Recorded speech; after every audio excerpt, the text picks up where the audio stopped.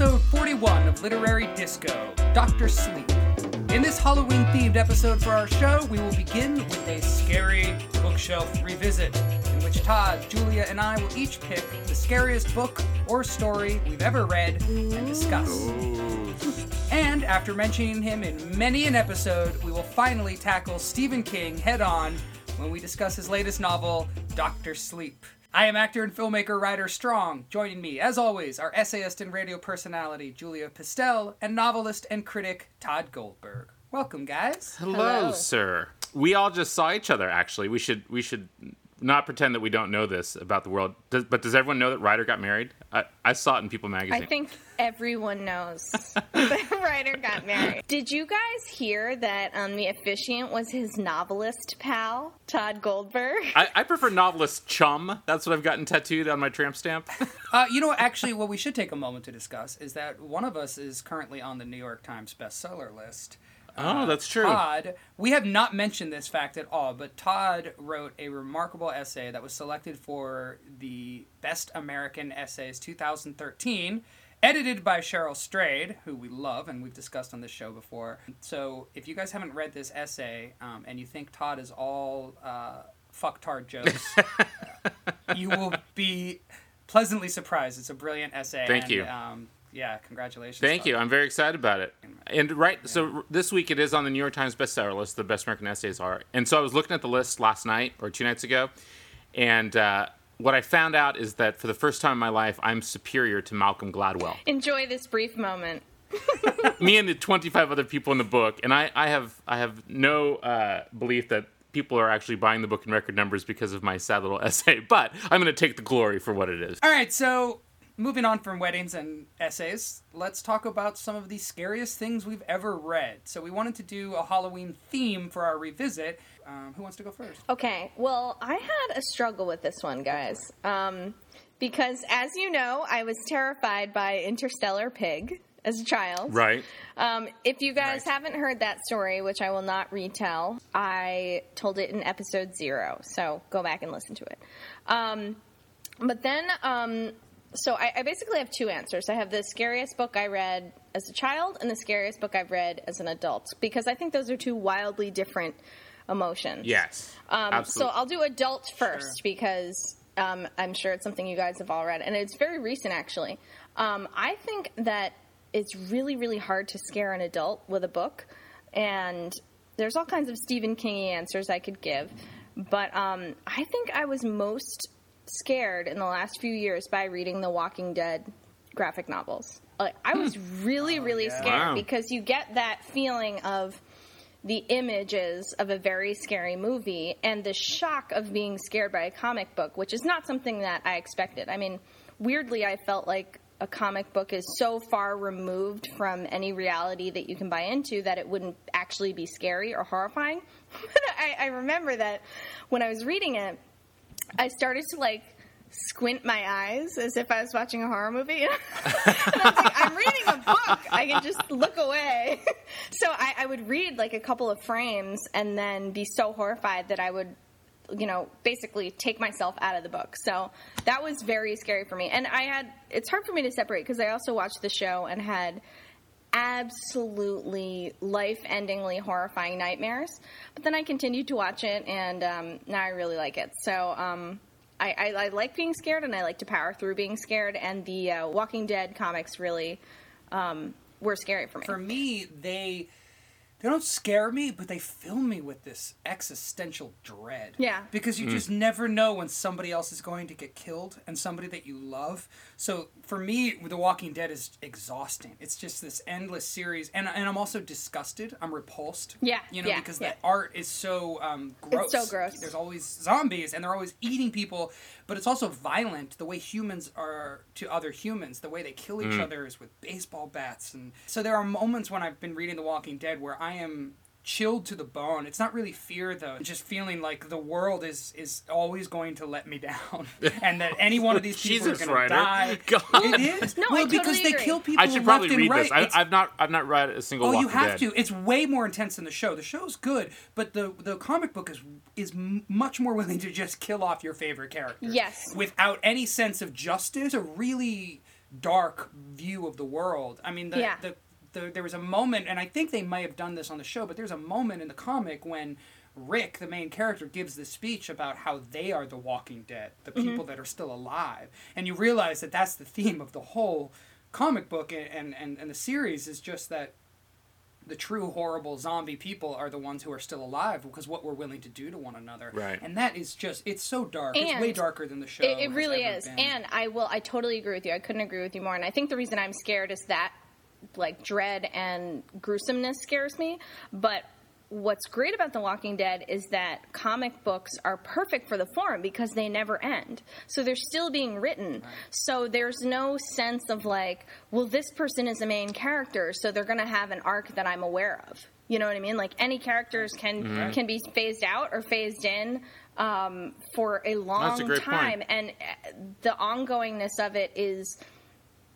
This is a huge statement, but it's like, of all the literary forms that we read, it's the closest to life because it just ends when it ends. It doesn't have a built-in structure that you're expecting to end. You can't say, well, there's only 200 pages left, or I'm in the last 10 pages, so they're going to resolve this. Like, there's no feeling of resolution ever, just this, like, endless marching towards the deaths of all these characters. Right. And which is why it's such a perfect form for that story, too. Exactly. Because it's about survival, and it's about endurance and maintaining hope against all odds. Exactly. And that's just, it's a perfect form for it. I love it. So the second half of my thing is that I did want to say, like, the fear that I have experienced as an adult is nowhere close to a whole bunch of scary books that I read as a child, and that were read to me. So scary stories that you tell in the dark or whatever, those horrible illustrated stories, so terrifying.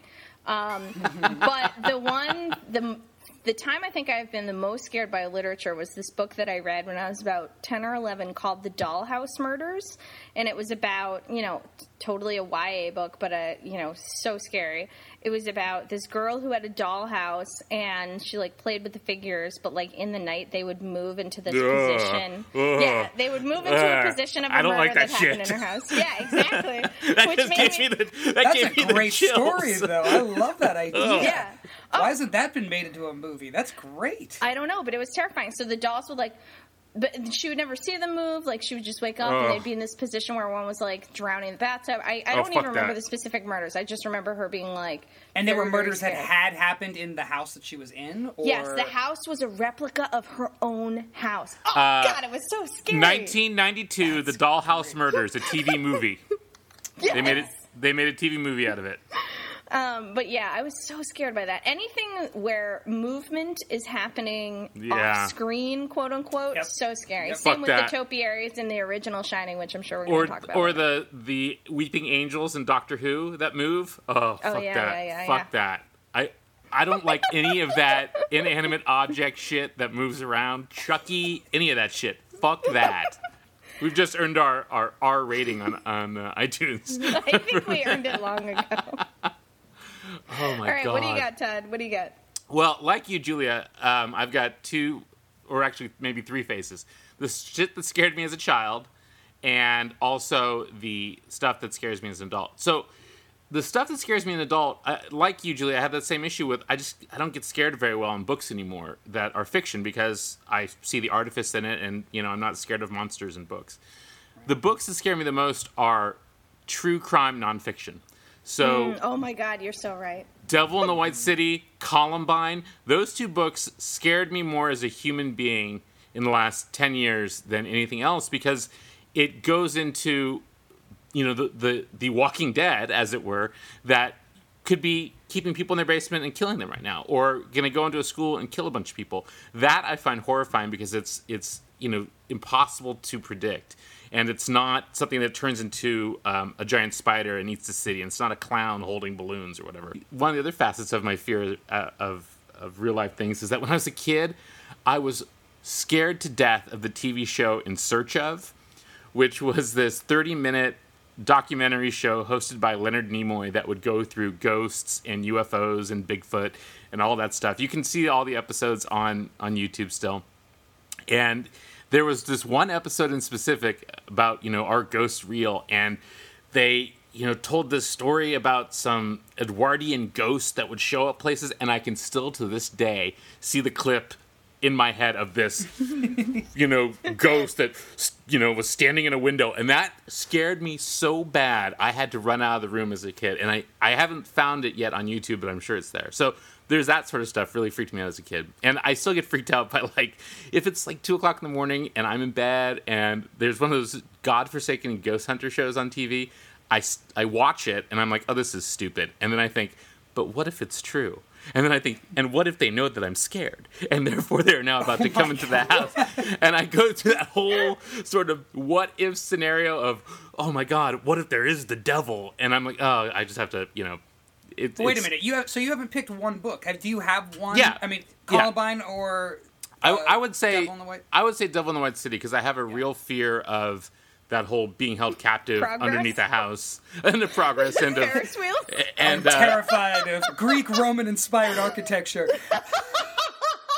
The book that scared me the most as a kid, though, without a doubt, is Pet Sematary. Pet Sematary. Oh, yeah. And, well, actually, it's a tie. Pet Sematary by Stephen King and Ghost Story by Peter Straub. So Pet Sematary we've probably talked about before. Peter Straub's Ghost Story, I think it came out in maybe 1978 or 79. And it's about this group of old men who tell ghost stories to each other. And then a young man moves into this city and there's a murder involved and they try to figure out, who did it. And it turns out there's this old woman who's existed through time and has always been. So it sort of has a parallel to Dr. Sleep in that regard. And Peter Straub and Stephen King, I think, are old friends. And so they worked together, yeah. They wrote The Talisman together. But Ghost Story really scared the shit out of me. Pet Sematary scared the living shit out of me. I could not sleep in the same room with that book when I was a kid. It seems absurd to me now, but that was the key. And the other thing about those books is that my fear of Pet Sematary and my fear of also The Shining in general as a kid, I think also some of it has to do with the time and place in which I read them and what was going on in my life and all that other stuff too, aside from the horror of the books, because I have sense memory of reading those books, of where I was and what was going on in my life. And that plays a role too, because I remember being, a particularly bad time in my childhood on top of everything else. So it sort of ties in. But The Shining and the Pet Sematary, I would take it out of my bedroom and put it in the family room, which is all the way down the hall at the other side of the house. And then I could go to bed. The Shining scared the shit out of me too. And I had a lot of trouble thinking about this episode, thinking of non-Stephen King books. I mean, he's just so owns the horror genre that it was really difficult to even consider other things. Well, Dean Koontz's Bad Hair Piece also scared me quite a bit growing up. That was a point of horror, so there's that. Ryder? Well, here's the weird thing for me. I don't get scared by books. I read all of this stuff when I was a kid. So I started with Edgar Allan Poe, actually. I remember reading The Telltale Heart at a very young age. And I loved it, but I wasn't scared by it. I just loved the idea, and I loved the dark stuff. So I read all the Edgar Allan Poe stories, and then I read all the Stephen King books, and I loved them, but I don't remember being really scared the way that I was scared of movies. And the way that I think I'm a very auditory person. Like, I get very scared by my music, like horror movie music. Yeah, it freaks me out. And, but there was... What you should all see right now, ladies and gentlemen, is Ryder jump from his chair and peed just a little bit when I made that noise. That's not true. That's right, it was a lot. There was one book that scared the piss out of me all the time, and for some reason, I was obsessed with it, but I didn't read it. I listened to an audiobook. For some reason, my parents thought it was a good idea to get 7-year-old Ryder the audio tape version of Scary Stories to Tell in the Dark. And when it got dark, they went to bed.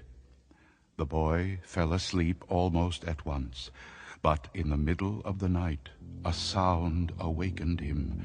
It was something out in the street. It was a voice, and it was calling to him. Where is my toe? Isn't that the scariest thing you've ever heard? It still scares me. When the boy heard that, he got very scared, but he thought, it doesn't know where I am. It will never find me. Then he heard the voice once more, only now it was closer.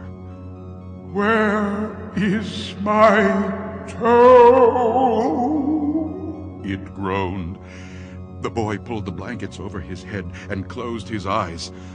I'll go to sleep, he thought. When I wake up, it will be gone. But soon he heard the back door open, and again he heard the voice. Where is my toe? Oh, God. It's That's so fucked up. scary. That's fucked up. Why was that a children's book? That was not a children's book. They shouldn't have done that. The first story in the collection is called The Big Toe, and it's about a kid who finds a toe in his backyard, and then he eats it with his family, and then he goes to bed at night, and he's lying in bed, and he hears the voice coming back and asking for its toe back, and it gets closer and closer, and it's just this, there's music, and the guy's voice narrating it is so fucking terrifying.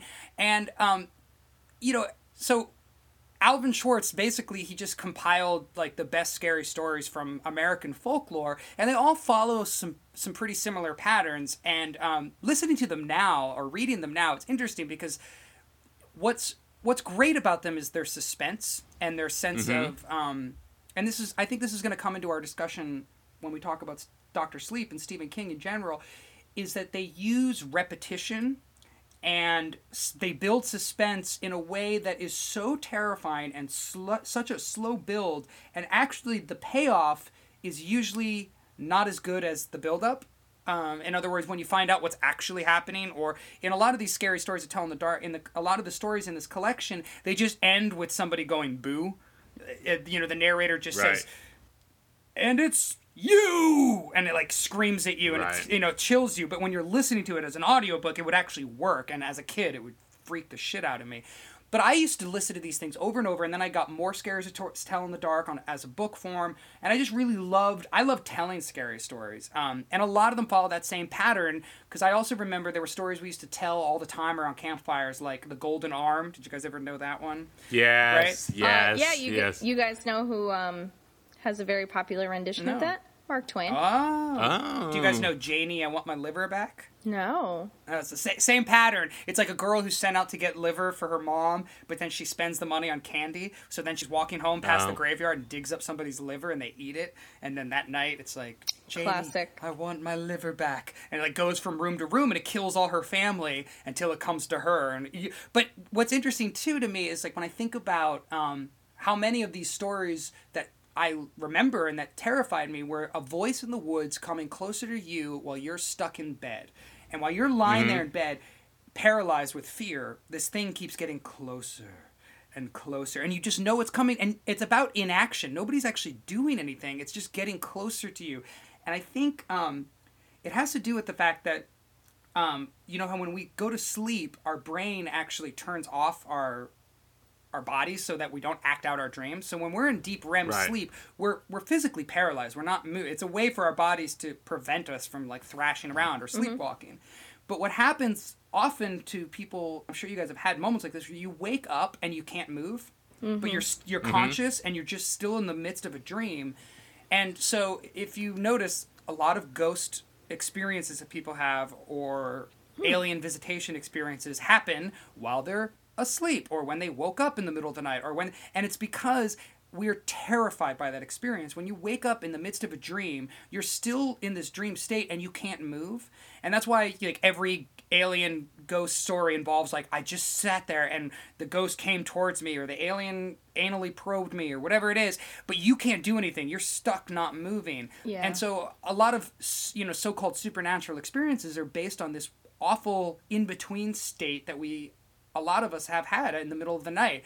And I just think it's fascinating that these stories so often revolve around that kind of moment, where you can't move and you're paralyzed in bed while a voice is coming closer and closer. Right. I think that augurs the question, though, which is, have any of you ever had a supernatural or paranormal experience? No, Todd, because there's no such thing as ghosts. What are you, 2? Well, a lot of people believe in it. I will say, before you guys start fighting, I will put out there, I don't believe in any of this stuff, but a lot of my family and friends do, and I do really enjoy hearing the stories and retelling them. So here's one from the Pistel Family Archives. When my aunt and uncle were young, they renovated a really old farmhouse in Maine. It was like this huge mansion farmhouse, and it was just dilapidated shack, like Grey Gardens-esque, before they moved into it. But they moved into it, and they fixed it up slowly over time. They had 2 kids, and when my cousin Kate was 2, apparently they were sitting at the dining room table, and she was a baby basically, and she looked up and said in a deep man's voice, "I want to go home." And my aunt screamed at her, "Then go!" And then apparently she dropped down and fell asleep, and then after that was fine. So that's a Pastel family favorite, that momentary possession in the dilapidated farmhouse. You like that one, Todd? It's a good story. It's a good story. That's a good one. Yeah, I know. That's not bad. I've got a couple. Now, I want to be known. I might have a touch of The Shining. So let me ask you guys, because we don't have all night to go over my ghost history. Well, I have 2 best ones. I have one that happened to me when I was 17, and one that happened to me just a few years ago. Which would you prefer? I'll do both. There was a period of time, and I've written about this before, so this won't be a surprise to anyone who's ever read anything of mine, where I was obsessed with Ouija boards, and I would play with them constantly by myself. And I would make my own Ouija boards.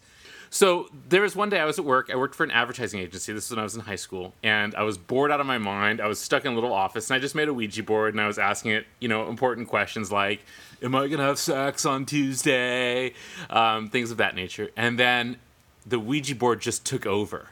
And it was going around. And it kept going and spelling out, call my wife, call my wife, call my wife, call my wife. And I'm like, this is crazy. What's going on? And mind you, I'm at the offices of Chapman Advertising in beautiful Palm Springs, California at this time. I'm like, whoa, what's your number? And it gave me a number and said, my name is David Lopez. Call my wife. And so I said, fuck it. And I called the number, and a woman answers the phone. And I said, this is going to sound crazy, but I was playing with the Ouija board, and it said I had to call David Lopez's wife, so I'm calling. And the woman on the phone said, who are you? Why are you calling? Why is everyone calling me? And I said, I don't know anyone else is calling you. I'm just telling you that I got this message on the Ouija board and said to call you. And the woman said, people have been calling me all day. This is not funny. My husband has been gone for a year. I don't need people to call me and tell me this. This is crazy. And she hung up on me. Wow. Did that really happen? That really happened. It gave you a number and you called it. So why haven't you busted out the Ouija board to consult the afterlife for more experiences? It's too scary. But you have a conduit to the afterlife, don't you? Want It scared the living shit out of me. The second thing is that my sister Linda's house is haunted, and when she bought it, it was filled with dream catchers, and when she's been there over the years, weird shit would happen. Like, she'd put her wallet down on the counter, she'd turn around and be gone and be upstairs underneath the curtains. Crazy shit like that. So one night I was spending the night there. I was staying upstairs in the loft, and her friends from England were staying downstairs. And I woke up in the middle of the night. So this is, it's dubious. So I woke up in the middle of the night, and I swear to God, there was a little girl sitting on the coffee table staring at me. And it didn't scare me. I was just sort of I woke up and I was looking at her, and I just sort of said, okay, that's weird, and I'm going to go back to sleep. So I had that strange experience, and I remember her vividly. She was wearing a yellow romper, and she had blonde hair, and she was maybe 3 years old in my vision. And so the next morning, I go downstairs, and I said, I had this crazy shit happen to me. This is what I experienced, and they were in the middle of a conversation, Linda and her 2 friends, where Cheryl, Linda's friend, was saying, oh my God, I thought Phil was trying to wake me up. He kept tapping me on the shoulder and tapping me on the shoulder. And I was like, Phil, stop tapping me on the shoulder. And I sat up, and Phil had gotten out of bed and was sleeping on the floor. And I felt the presence of a little girl. Dun, dun, dun, dun. And it was you. That one I think is ridiculous. They Ouija are board? ridiculous. There's an explanation to the Ouija board. I'm just telling you my the fact that it experiences. happened when you were 17 and obviously somebody was playing a prank on you. You're misremembering that, like, there were 3 other dudes sitting there holding the Ouija board with you at work. Why were you playing with an Ouija board by yourself at remember work, this. Todd? Does that make any sense? That Because doesn't I make was any bored. sense. No, I you remember don't like remember it. yesterday. Do you really believe in the I remember- infallibility I of your do. memory about everything? No, of course not. You No. know that you misremember shit all the time. A phone number, or did it just say the name Lopez, and then you looked up Lopez in the phone book, and now you misremembered as I got 555-4271. I had to call it. This is the greatest rider It wasn't like I found Don't stop him. it wasn't like I found a book and called the phone number and it was my phone number. That This happened. is, I can't. You actually believe in this shit? I'm just Come telling on. you. You're a functioning adult in the world. I I don't understand necessar- like the good No, story hold on, aspect. hold on. I don't love a necessarily good story. believe- But come on, it's I a good don't- story. I don't Well, if you don't believe believe in in ghosts, then why do you ghosts. tell this like it's something that really happened? You have a great story. It's a good story. Well, because it happened to But me. and what do you believe it is? happened to It's me. not a mystical experience. I It's- believe there are things. Look, if you read, for instance, Mary Roach's book Stiff, she puts out a very interesting proposition about, what's the spirit world. So if you've ever been to a place where a lot of people have died, so if you've been to a battleground, or if you've been to Auschwitz or something, there is a power that exists in a place where What are you people have talking? died. There is a power? And By what measure? You feel it. You feel weight. Because you know you're at Auschwitz. That's why you feel it. Well, not You that I've don't ever been know there. it because Okay, you all like right, all walk in and you have this psychic Okay, guys, feeling. stop. But there is course. a sense what that sense? energy persists. What do you mean there is? That we are, When you- it's what a do you law mean? of thermodynamics What- that energy persists. That we are made of electrons and Yeah, neutrons. so and what does that have to do protons. with consciousness? Those things don't stop. Well, they don't. It becomes I'm just soil. saying about energy. When you get buried, it becomes soil. It's soil that becomes vegetables. But you it's eat. still- like, what are you it's still talking about? energy. Like, there's I'm just saying, weird shit happens. Has nothing unexplainable ever happened? no. But see, you're retreating from the act by just saying weird things happen. We'll never understand it. That is the definition of the Dark Ages. That is why people died for centuries. Are you saying that I killed the Jews? I'm saying that right around 1750-ish, people stopped thinking like you are, and we have things like penicillin and reality and science, and now human beings Look, live a lot longer. There's a lot I less don't believe death. that the Yeah, because spirit if we world, keep believing I in don't things like believe- I superstition don't believe and, that the and spirit world mystical is forces ruling. that we just have to throw up our hands and say Look, we can't understand Ryder, it. Just That's- because, Okay, stop. just because you can talk without breathing doesn't mean you're right. If I may offer a compromising thought, is that You may, provided it doesn't agree with Ryder. we have not reached the limits of science, especially when it That's comes right. to our own consciousness, the realm of That's sleep. To get back to your earlier point, Ryder, and our own subconsciousness is something that we barely understand. So I'm not saying that Todd's not crazy. I'm just saying we don't know the depths and mechanisms of his insanity at the current historical That's an moment. interesting.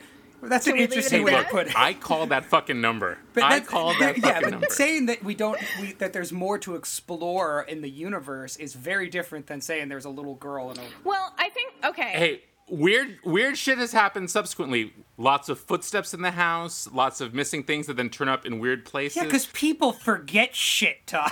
That's what Okay. happens. I'm just saying, if you ever go to my sister's house, you're gonna have a sense, number one, that you're not alone, and number two, that something my evil God. lurks You in the crawl love space this stuff. beneath her stairs. There's the prevailing theory, or a theory, I don't know, is that there are two different, like ideas of ghosts, and one of them I think is a lot more likely than the other, although I'm much more on Ryder's side than yours. Which is... Can we just say reality is on my side? Because can we just say that there has never been a single scientific proven instance of paranormal? That's why it's called paranormal. That's why it's supernatural. By definition, if you call something supernatural, it means it will never be explained by science or reality. Are you So saying, there's no Ryder, way- that orbs What? are not real? That orbs are not I mean, ghosts? come on. Are you saying that you can't hear ghosts my talking God. on recorders sometimes. So if you play them backwards You're at a the child. end of Purple Rain. And I love that you have this. I love that you embrace the imagination of it. But come on. That's so condescending. How dare Well, because you. it's a I great love your story. Like, he imagination. tells How great dare stories you. both times. But, it's complete absurdity. Well, Like, listen, so if I may put out my point, because we may have listeners that believe in this stuff. and they need to investigate that and think about that. Really think about what you believe in. Really question it. Take a physics class. If you believe in the law of thermodynamics because Todd threw that term out, read a physics book and look it up. I don't think you'll read anything about ectoplasm in physics books.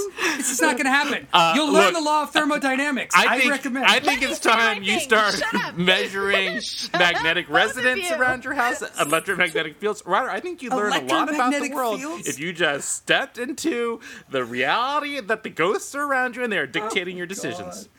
I love these ghost hunter shows. They've been on for years now. Never Yes, found anything. those are real. They never find They're real. anything. It's the most awfully that's edited, real. in your face, Hey, I've been- manipulative bullshit. It's so offensive. And the fact that it's on Discovery Channel, like Discovery Channel should be Makes it ashamed real. of themselves. The History Channel does this bullshit now too, like the mermaids thing. It's shameful. It's actually shameful. Julie, did you have an opinion on the true facts of ghosts among us? Yeah, I just wanted to put out there that there's two different ways that people believe in ghosts.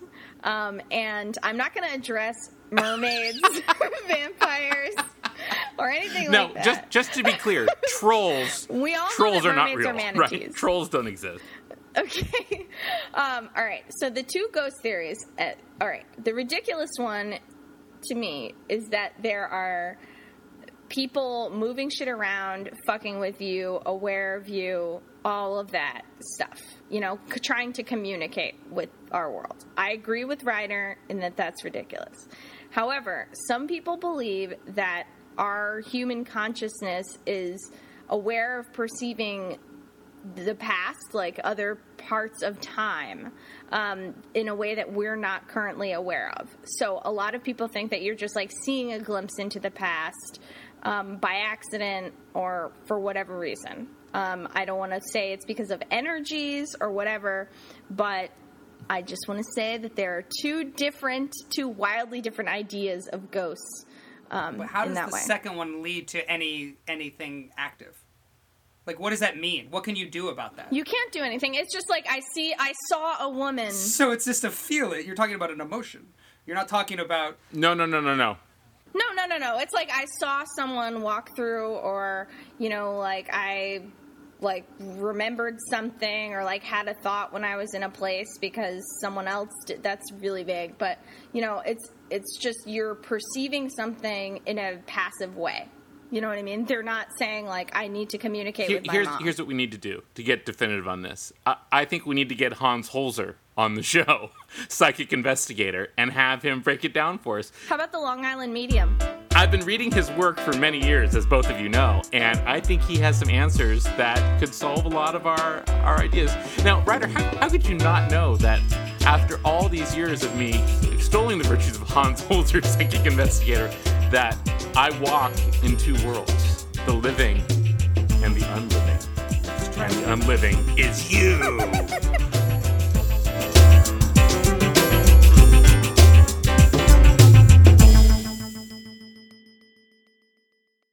Welcome back to Literary Disco. Todd regaled Hi. us with another Ouija board story, which I promptly ignored while we were on hold.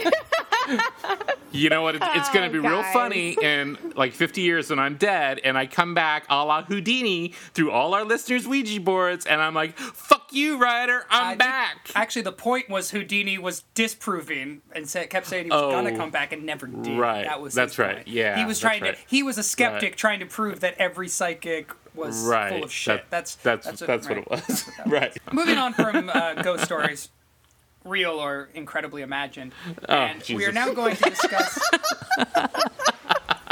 a man who needs no Asshole. introduction, Mr. Stephen King, probably the most widely read author we've ever encountered on the disco, because we've all read so many of his books. He's a bestseller 1 million times over all around Yeah. the world. His latest novel is called Dr. Sleep, and it's, importantly, a sequel to The Shining, his classic book from 1982, I believe. Is that correct? 1981? I think so. No. Somewhere in there. What am I saying? 70s? No. No. Jesus. Should have looked this up. Siri, when did The Shining come out?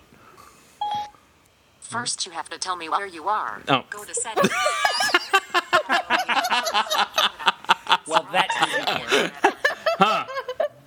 Guess that's not an effective research tool, is it? So The Shining, let's do a quick recap of The Shining. I mean, I don't think we really need to do it because everyone knows, if not the Stephen King novel, then they know the movie starring Jack Nicholson that was directed by Stanley Kubrick. Very importantly, they have wildly different endings. They have very different endings and different We're plot about points to throughout. spoil The Shining, the book.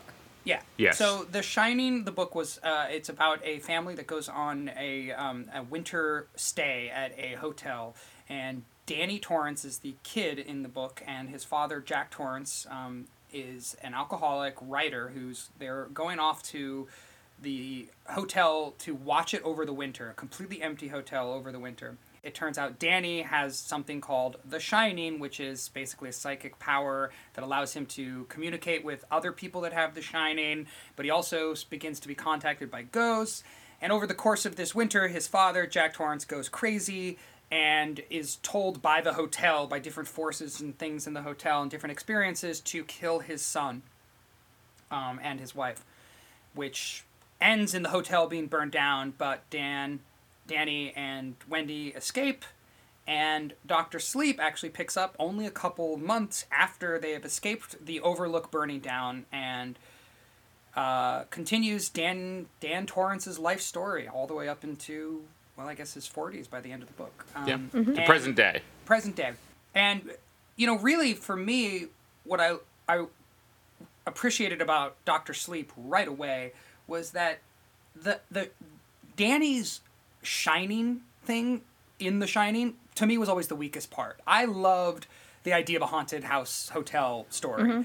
And it never quite made sense to me in both the book and the movie, like, why do we have to add a psychic kid on top of already a scary, cool, creepy environment? It didn't really seem to add much. So I was really happy to see this whole concept of The Shining, which is a cool concept. It just never felt right to me in The Shining.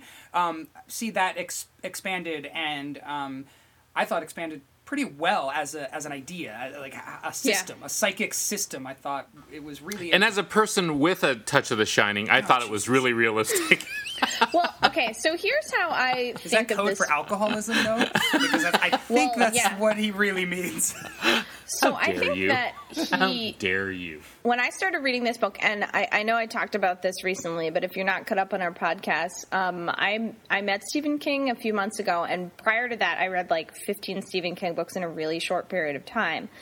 And so maybe because of that experience, or maybe because of what this book really is, I felt like Dr. Sleep was Stephen King, like a writer who's written a hell of a lot of books, cycling back on his favorite themes. Like, to me, this book is every book in which there's an alcoholic, which is almost every single one, plus The Shining, plus Carrie, plus Salem's Lot. Yep.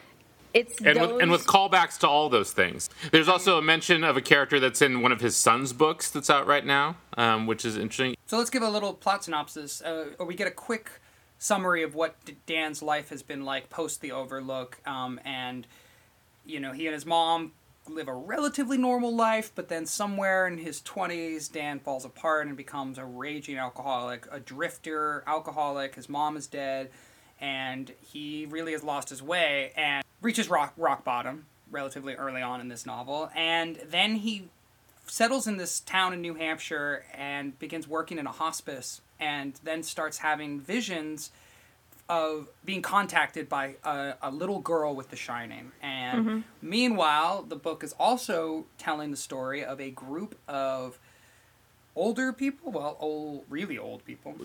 Super old.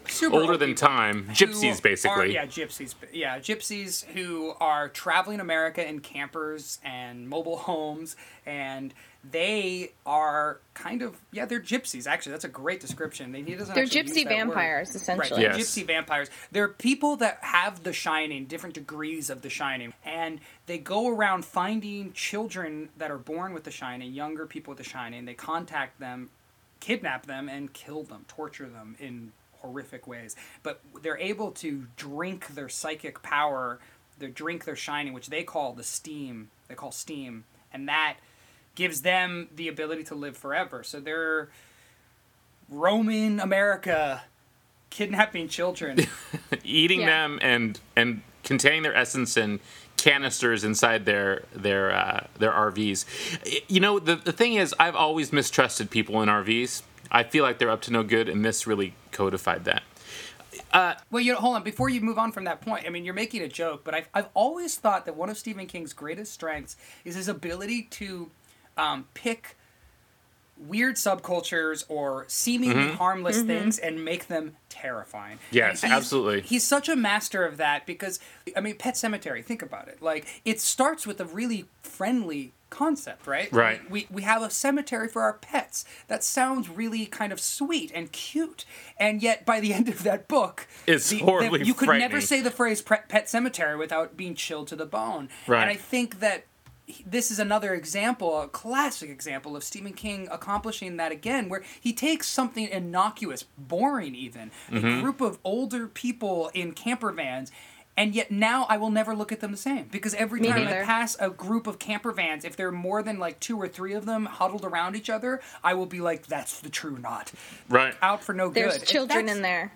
Yeah. But that's what he's been able to do with things as simple as prom and Cars, and small town America. Small town America is now a place of great unbridled horror. Or clowns. I don't think we had this fear of clowns culturally before Stephen King made. Yeah, you don't think so? I think there was already a little bit of a built-in weirdness, but he just exploited it to the nth degree. Here's something I like the book, and I know we're going to get into way more detail, but I want to say right up front, something I don't find scary. Jaunty top hats. No. The sort of steampunky style to the whole thing. Yeah. The leader of these drifters, they're called the True Knot, is a woman named Rose who wears a giant top hat. And so in my mind throughout the entire book, I just thought of Four Non-Blondes. In my mind, it was Four Non-Blondes abducting and killing small children for their essence, which made it slightly less terrifying, but I never liked Four Non-Blondes anyway. I think the interesting thing about this book is that it's a sequel, but it really is not a sequel because you don't even have to have read The Shining necessarily to be party to this book to enjoy it. I had some problems with the last third of the book, which we can talk about. But I think it's really a book about, and I found this somewhat troublesome, about the 12 steps of Alcoholics Anonymous, and about recognizing your demons and things like that. I mean, it's an obvious, clear theme. It's part of what happens in the book, but it's not a sequel in the sense that it's redoing The Shining, which is I think what we anticipate now from sequels because that's what we want. We want something sort of like what we just read, but a little bit different. And this is not that same thing. I think what was interesting about The Shining, specifically for me, and what maintains its horror, is that it was a very claustrophobic book. It's all inside of this hotel, and it's a place that you can't get to. It's enclosed in snow, and it's also enclosed in the man's mind. This book spans across the United States, and it's about a lot of open spaces. And I think it's a different kind of horror, and it's a different kind of book entirely. Danny Torrance doesn't even necessarily he didn't need to be the kid who was in The Shining to be this man necessarily. I wanted more of The Shining references. I wanted more of his relationship with his father, which also, I mean, going back to the Alcoholics Anonymous theme, which was extremely heavy-handed, but I also found fascinating and kind of cool. I wanted that to be about his relationship with his father a little more overtly because it seemed important. Having read The Shining and also having known, we should mention, that Stephen King is an alcoholic who has been sober for the last 15 years or 20 years and has said that The Shining was one of the books that he knew was... He barely remembers writing it, but he wrote about an alcoholic writer father who abused his children. And it was a book that he felt he was writing to himself to make himself more aware of what he was actually going through. Because he was a complete alcoholic, ignoring his children while he wrote his books. And I don't know, the fact that he didn't tie it more explicitly to Jack Torrance's alcoholism kind of bothered me. Well, I think that The Shining is a book written by someone who's currently struggling with alcoholism, and Dr. Sleep is the version of that book written by someone 30 years beyond it. I mean, it's so clear to me. Like, he's learned his lessons. He still thinks about it on a day-to-day basis. But it still means it's kind of safe, right? It's safer than The Shining. Sure. I think it's absolutely safer. I mean, the moral universe is so much clearer than The Shining. The Shining, you're confused about who you're kind of rooting for. Yeah. And the characters are more muddled. This is a very black and white book. I mean, I feel like Stephen King's downfall, basically since he's been sober, is how Manichaean his universe has become. It's like, right away, these are the good guys, these are the bad guys, and we just got to wait for them to assemble their teams. This is my party line on Stephen King with myself. Is like, he's an absolute genius at premise, and the premises he comes up with are so amazing, and then he himself doesn't even know how they're going to play out. Like, I feel like I read this specifically about The Stand. Like, he sets up all these characters, and then he's all excited, and then the plot just gets rolling, and once it hits, like, all action, then I'm pretty much, like, done with the book. I mean, I'm not saying I don't like it. I still enjoy it. But, so here are some things that I loved in the first third of this book, and I mean, flat out was terrified or very moved. I loved the psychic connection between him and a baby and a child. Yes, I loved that too. I thought that was amazing. Unbelievable. Of like, how if a baby was accidentally psychically contacting you, what would it be like? Mm-hmm. All of those descriptions were just beautiful and unbelievable. And I loved Danny working in a hospice, which, to get back to what you were saying before, Ryder, it's like, whenever it gets really descriptive about what happened at the Overlook, I felt that it was, like, kind of forced and, like, weird and, just plotty. But when you think about what would happen to Danny Torrance, someone with that strong of a shining who had that horrible of an experience, like working in a hospice and being able to see when people were going to die and bringing them to their sleep, which is where the title of the book comes from, is an incredible idea and so sad and so beautiful. And I won't give it away. That he's driven to be surrounded by death in a different form, I think it's a great idea on Stephen King's part. Exactly. So, like, I was sad when that got, like, literally the hospice gets dropped because Danny is busy traveling around, So I think that's exactly what happens is, like, he has all these great ideas and premises and descriptions, and they're scary and they're creepy or they're moving. And then to make the book able to have an ending, he has to start moving the characters together in a way that they probably wouldn't were they real people in any way. You know what I mean? I just want to talk about the Stephen King's ability to plot, which is so good, and I almost think it's too good. I think Stephen King, because I've read pretty much everything. I'm a huge fan of his early novels and a huge fan of his short stories, even his more recent short stories, because I feel like with a short story, he's freer to be negative and to destroy something and to destroy a world or a character and then let it go, and it can be darker. I think he kind of went through a little bit of a crisis these last 10 years in the writing, in that he's become such a master of the form. Like, did you guys ever read his short novel, The Colorado Kid? No. Okay, he did this short novel called The Colorado Kid, and then he also, his last big novel was 11/22/63, and both of them are very interesting because they start with a plot, a very clear plot, a clear character with a mission, and then they become about how that doesn't work. And in Colorado Kid, it's a mystery. It's a straight mystery. And it's Stephen King screwing with you as a reader, because he tells you up front, you are never going to solve this mystery. You will never know what happens. But I'm going to give you the mystery, and you're going to die to know what happens. And he's toying with his reader, and it's so frustrating. And I loved this little book. But it was incredibly frustrating because it never told you what was happening or why this mystery happened. But you were still on the edge of your seat. And it was him doing an exercise in, like, I can still get you.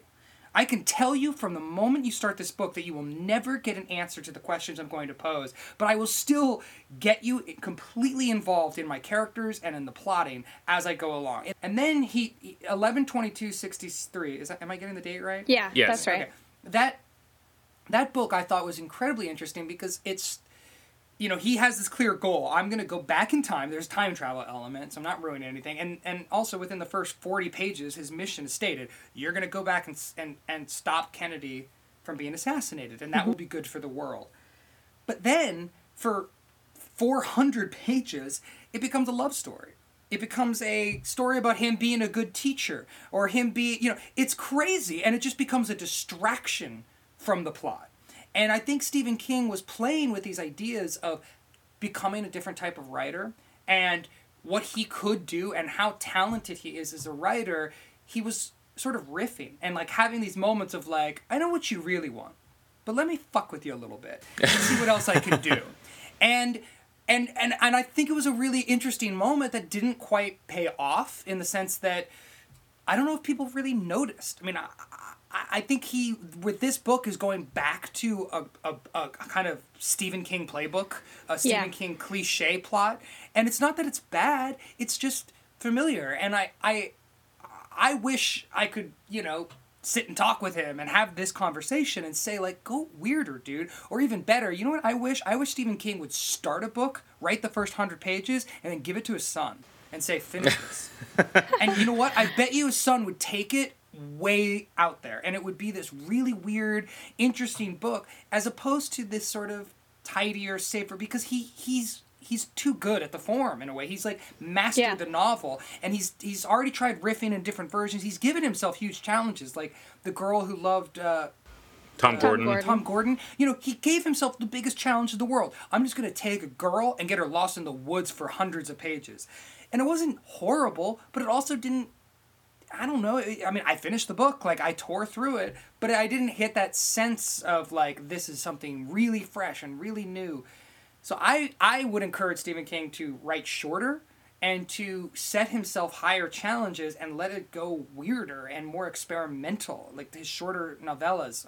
We've talked about Different Seasons on this podcast before, which to me is his masterpiece. And it's his masterpiece for two reasons. First, it's the only three things that he's written. 3 of the 4 stories don't involve anything supernatural at all. They're just good stories. So it's literary fiction at its best.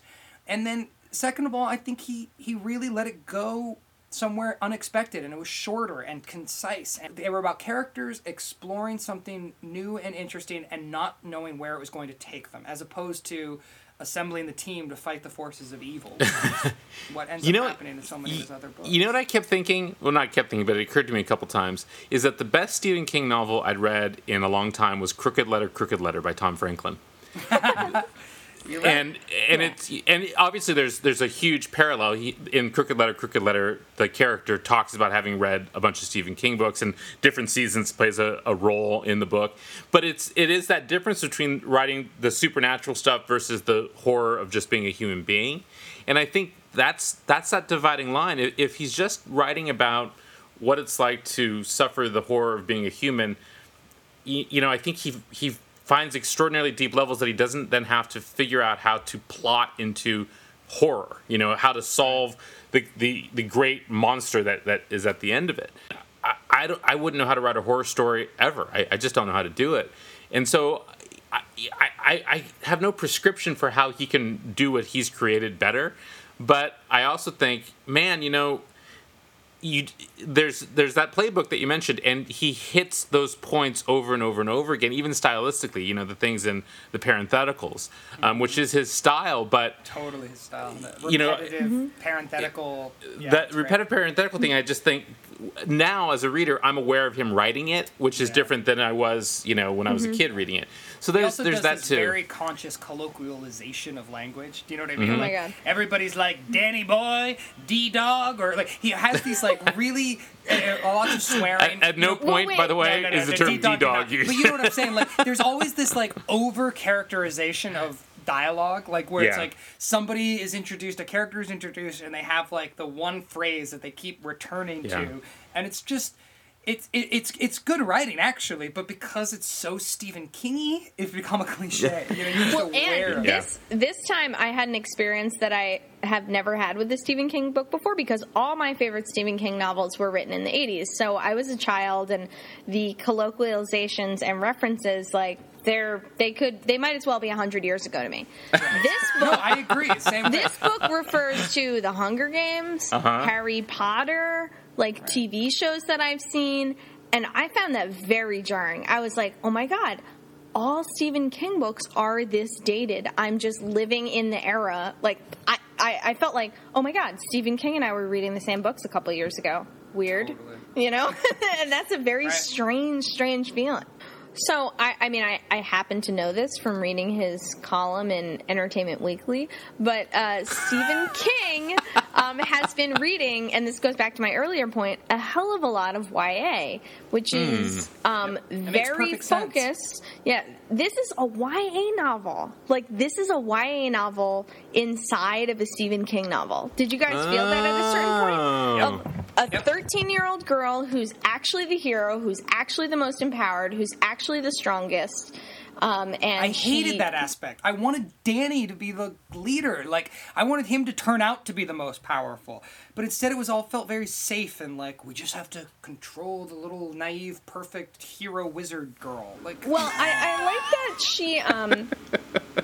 it's the same problem with the Lord of the Rings. It's like, oh, Frodo, why? Why is Frodo such a big deal? Just because he's there and he carries the ring and doesn't put it on? Shut Todd, up. it's Like, happening. give me a It's real happening, hero. Todd. Here it goes. Here we go. Wow.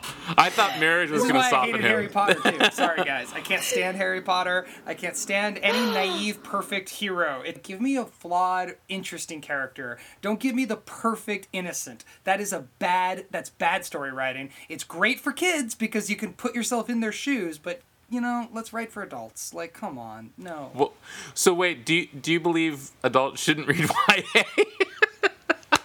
Stop. So, I don't think children should read YA. How about that? I don't think we should categorize it. You know what was good was when they burned books. I like that. Get back to that. When Burn I was any a book kid, with a 12-year-old. They made us read books backwards, and we liked it. Everything was read like the Torah. When books were books.